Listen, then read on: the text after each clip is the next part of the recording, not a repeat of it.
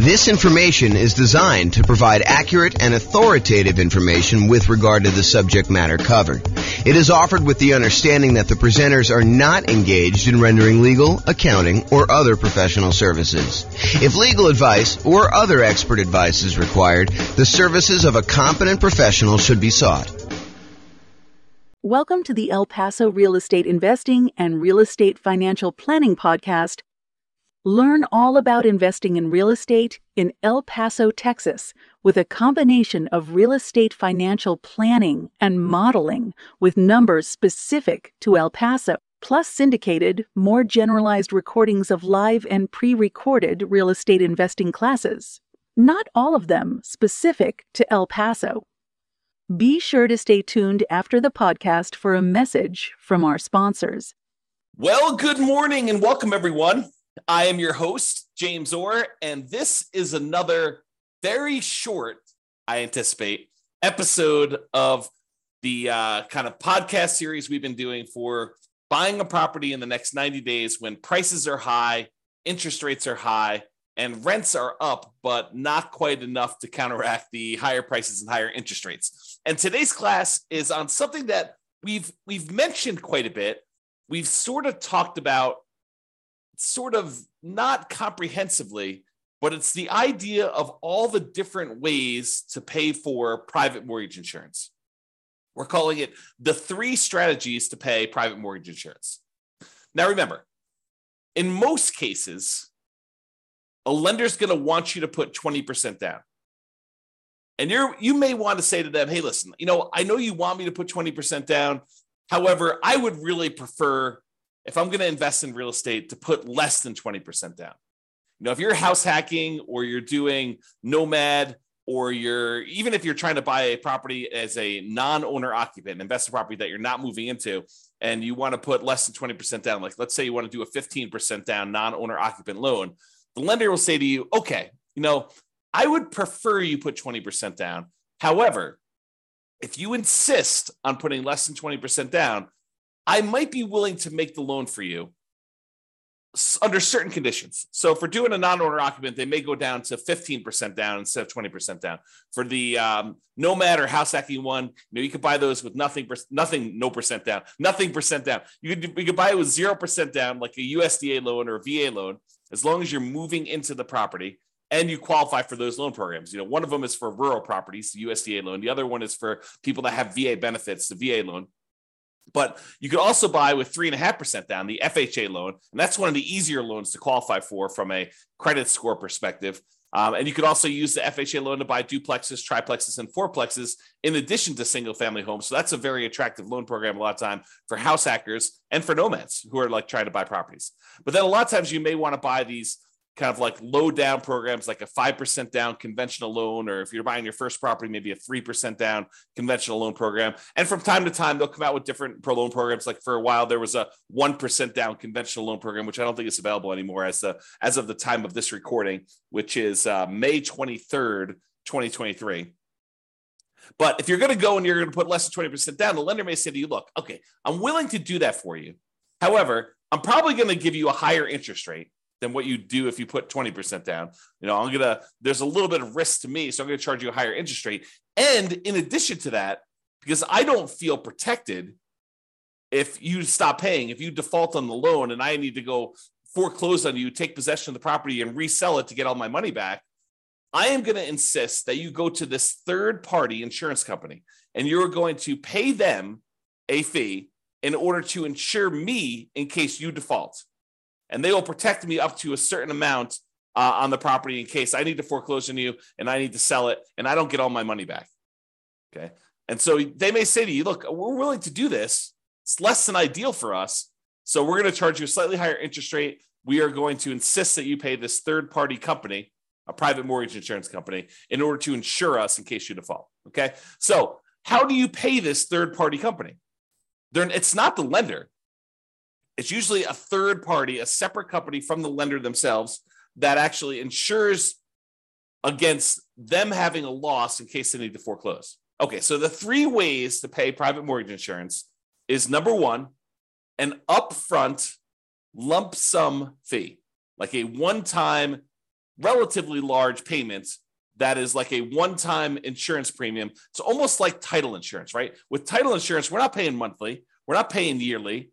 We're only paying one time every time we have a transaction. So every time we buy or sell a property, we're usually buying or selling, providing or buying a title insurance policy, which protects the title of the property in case there's an issue with the record of ownership, which is what title is, or liens or encumbrances on the property, then we have insurance for that. Well, similarly, with PMI, you could choose to make a one-time upfront lump sum payment and get coverage for the PMI payment, PMI service, like the private mortgage insurance, okay? Or number two, we could increase the interest rate from the lender and have the lender give us a credit, which is then used to pay for the private mortgage insurance, right? You understand when you go to get a loan, the lender will say to you, look, if you don't want to pay any fees, the rate is this, whatever it is, 7%, let's say. However, if you want to, you could pay us extra money. You almost think of it as like paying interest in advance, but you could pay us a lump sum of money. You could pay us, $5,000, and we will lower the interest rate from 7% to 6.875. So you could buy down your interest rate. Or the lender says, look, if you don't pay anything, if you don't want to pay any, points in order to change the rate is 7%. But if you want to, if you voluntarily take a higher interest rate, we will actually give you some money. We'll give you a credit that you can use to cover some of your closing costs. And so the lender says, look, if you voluntarily take 7.125, we will pay you $4,000. So it works in both directions. Now, you can't do this and say, okay, I'll take 17%, you give me $120,000. Doesn't work to that extreme. There's limits as to how high you can go in both directions. You can't buy it down to zero, okay? So you can buy this thing down a little bit. You can pay a little bit of money. You can buy it down, in some cases, half point. You might be able to get a credit for a little bit. There are limitations usually on a loan as to how much you can do there. So you can choose to voluntarily tell the lender, look, I don't want 7%.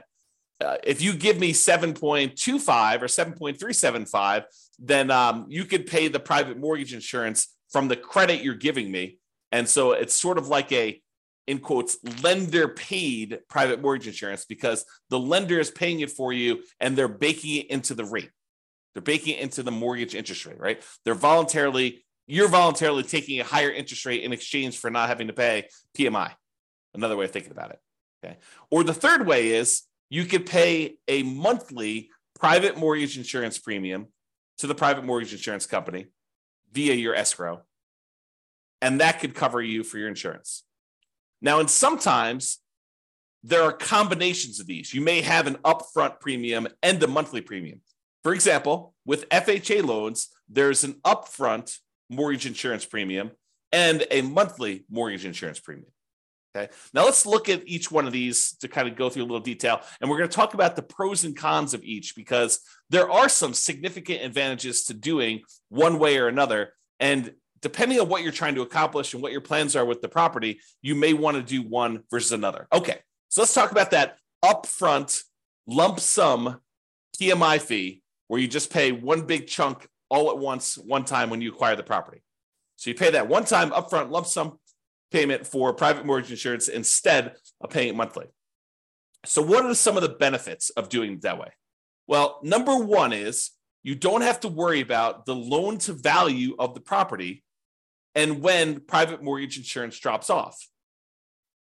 So with the other payments, the other types of private mortgage insurance options, like the monthly one, in some cases, FHA being an exception, where FHA, depending on how much you put down, doesn't go away ever.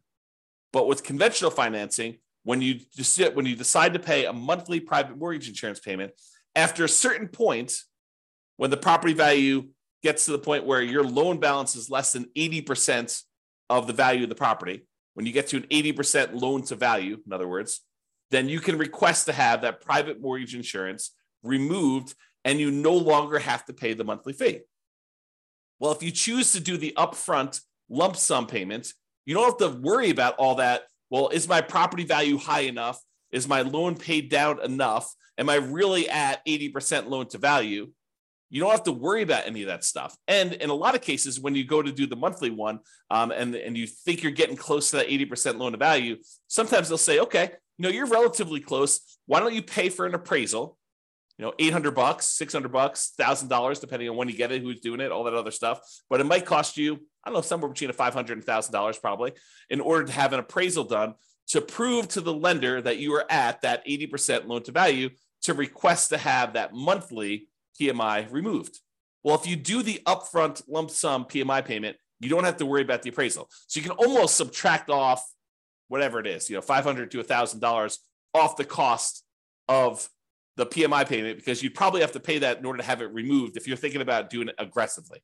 Now, if you just wait until, based on your original purchase price and the loan paying down to 80% loan to value, they probably will not require an appraisal at that point, because it's conservatively likely that you're at 80% loan to value then, and you might not have to pay for an appraisal at all.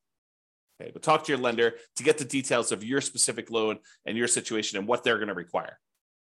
Okay, so you don't have to worry about that loan to value and when the PMI is going to drop off, because you just paid it all up front, so there's nothing for it to drop off. It basically is in existence already. You paid a one-time upfront lump sum payment. You don't have to worry about anything monthly. Okay, now when you pay a whatever it is, lump sum upfront payment for your PMI, you don't have that increased monthly expense. You don't have a monthly PMI payment. So your cash flow is improved. You've reduced the expenses that you have on buying the property. And so your cash flow looks better, because cash flow is really all the income on the property minus all the expenses. And if you have a monthly PMI expense, then you no longer have that if you decide to pay an upfront lump sum PMI payment instead of the monthly.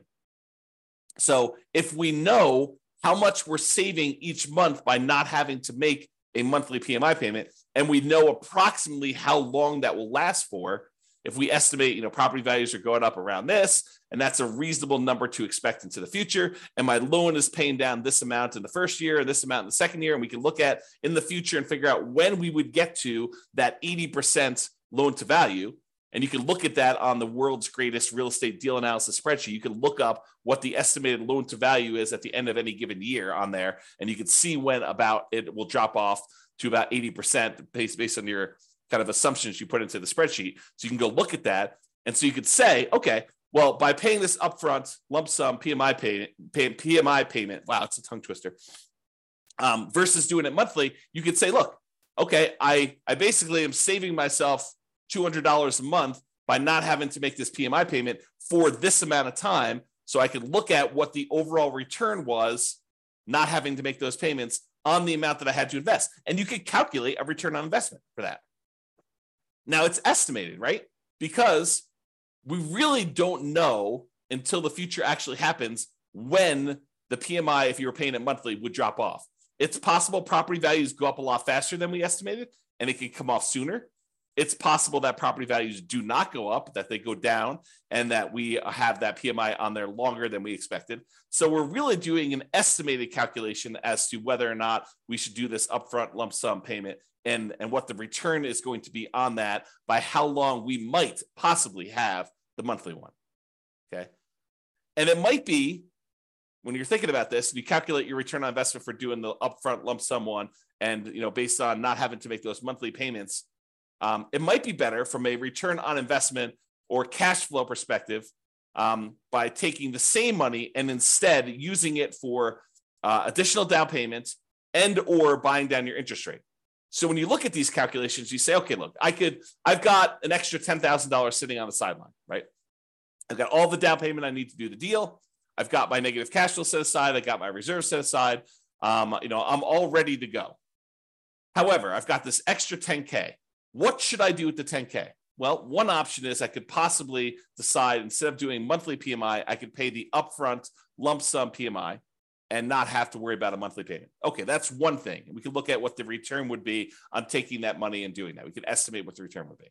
Or I can say, look, maybe instead of doing paying PMI up front, maybe I could take the $10,000 and add it to my down payment. So instead of putting whatever it is, 5% down, now maybe I'm putting 7% down or 8% down or 10% down, whatever it happens to be.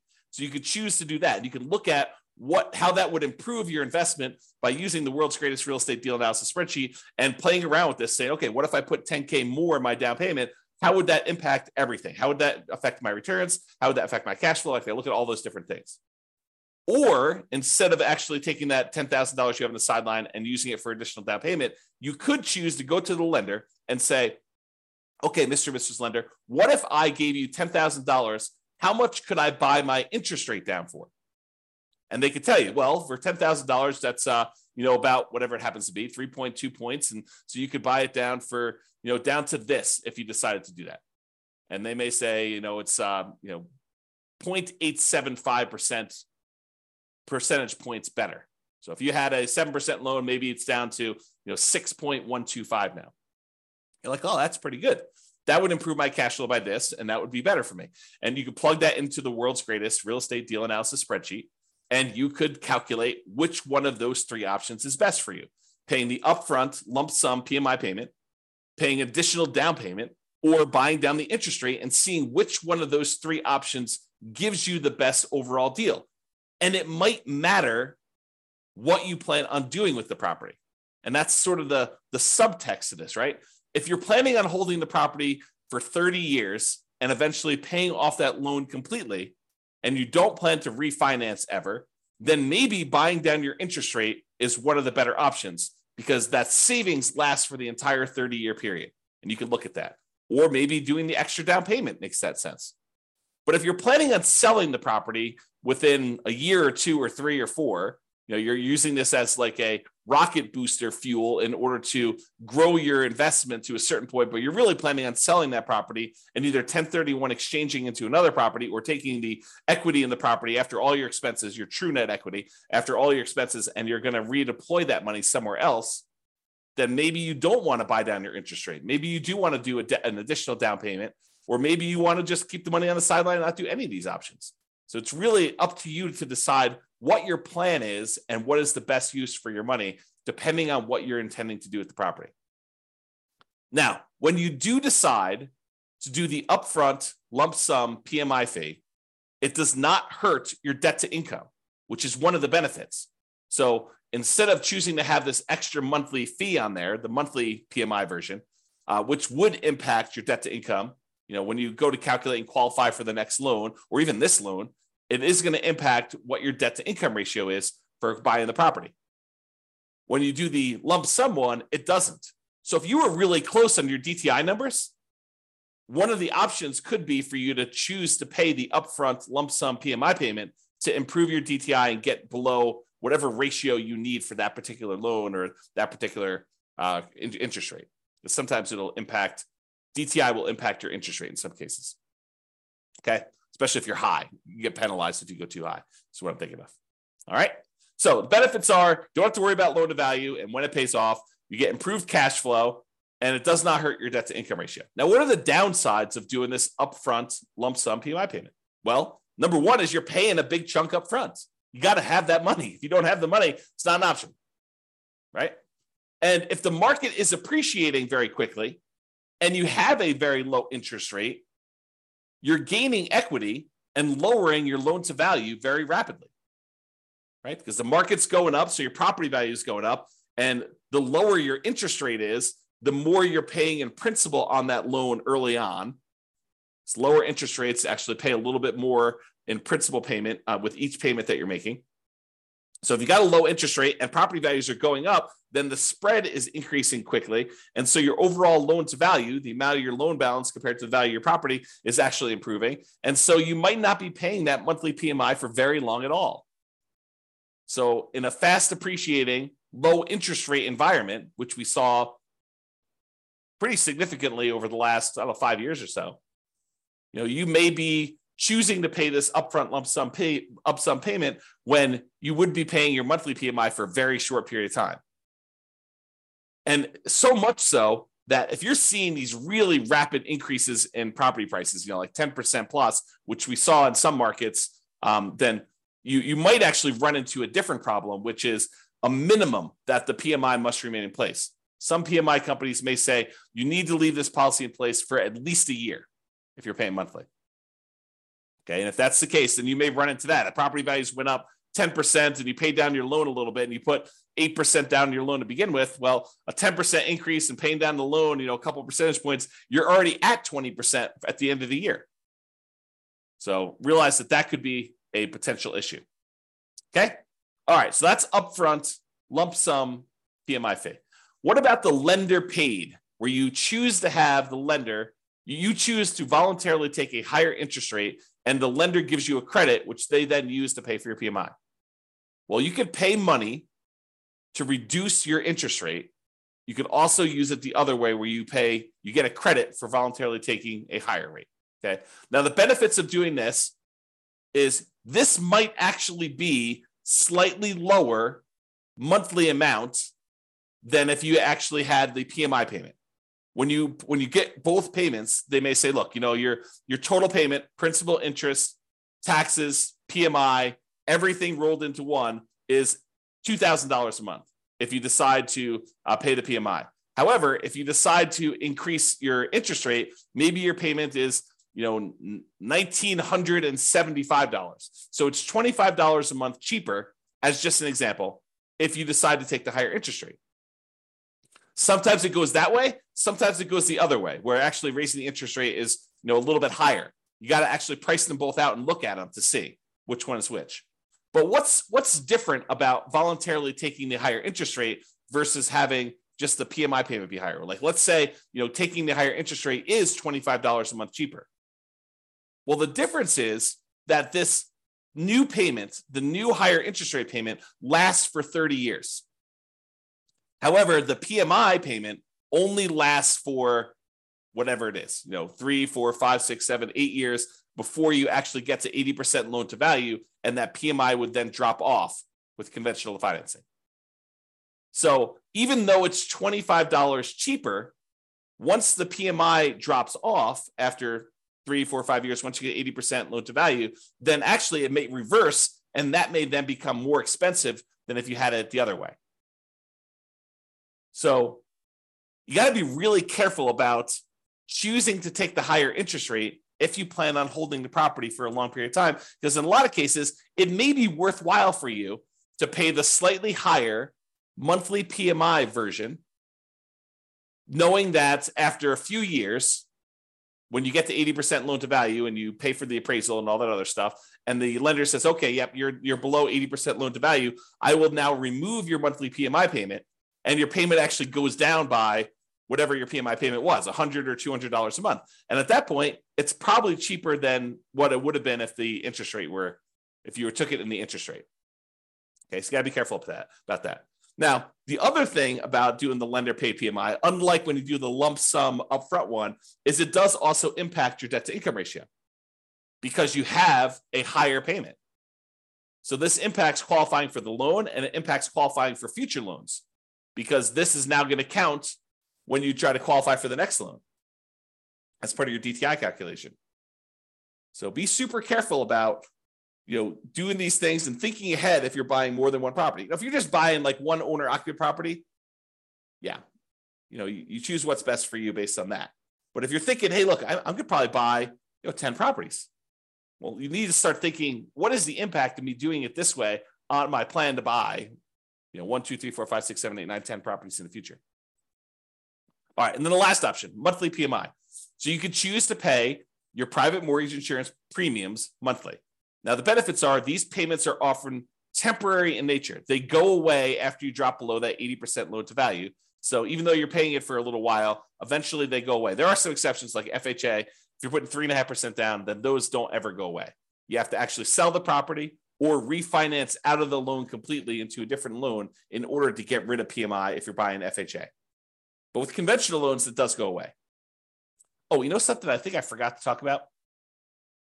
So another benefit of paying the higher interest rate one, if you're voluntarily taking the higher interest rate, is there may be some tax benefits to doing this because the interest on loans is tax deductible. However, listen very carefully to this. The overwhelming majority of taxpayers are choosing to take the standard deduction, and so this will not come into play for you if you're doing this for owner-occupant properties.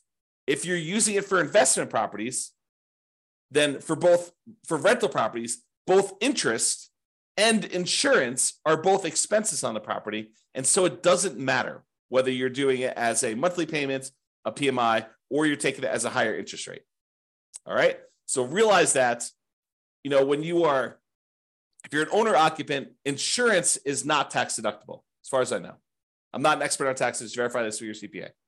But my understanding is if you're an owner occupant, the insurance is not tax deductible. However, mortgage interest is if you choose to itemize your deductions. However, most people are not choosing to itemize their deductions because the standard deduction is so high right now that most people are choosing just to take the standard deduction. So to make a decision based on that, I think is silly. You don't want to, what is the saying, the dog wagging the tail wagging the dog? You don't make decisions for tax savings, right? You make decisions and then you look at the tax kind of implications of that and you see if you could live with those.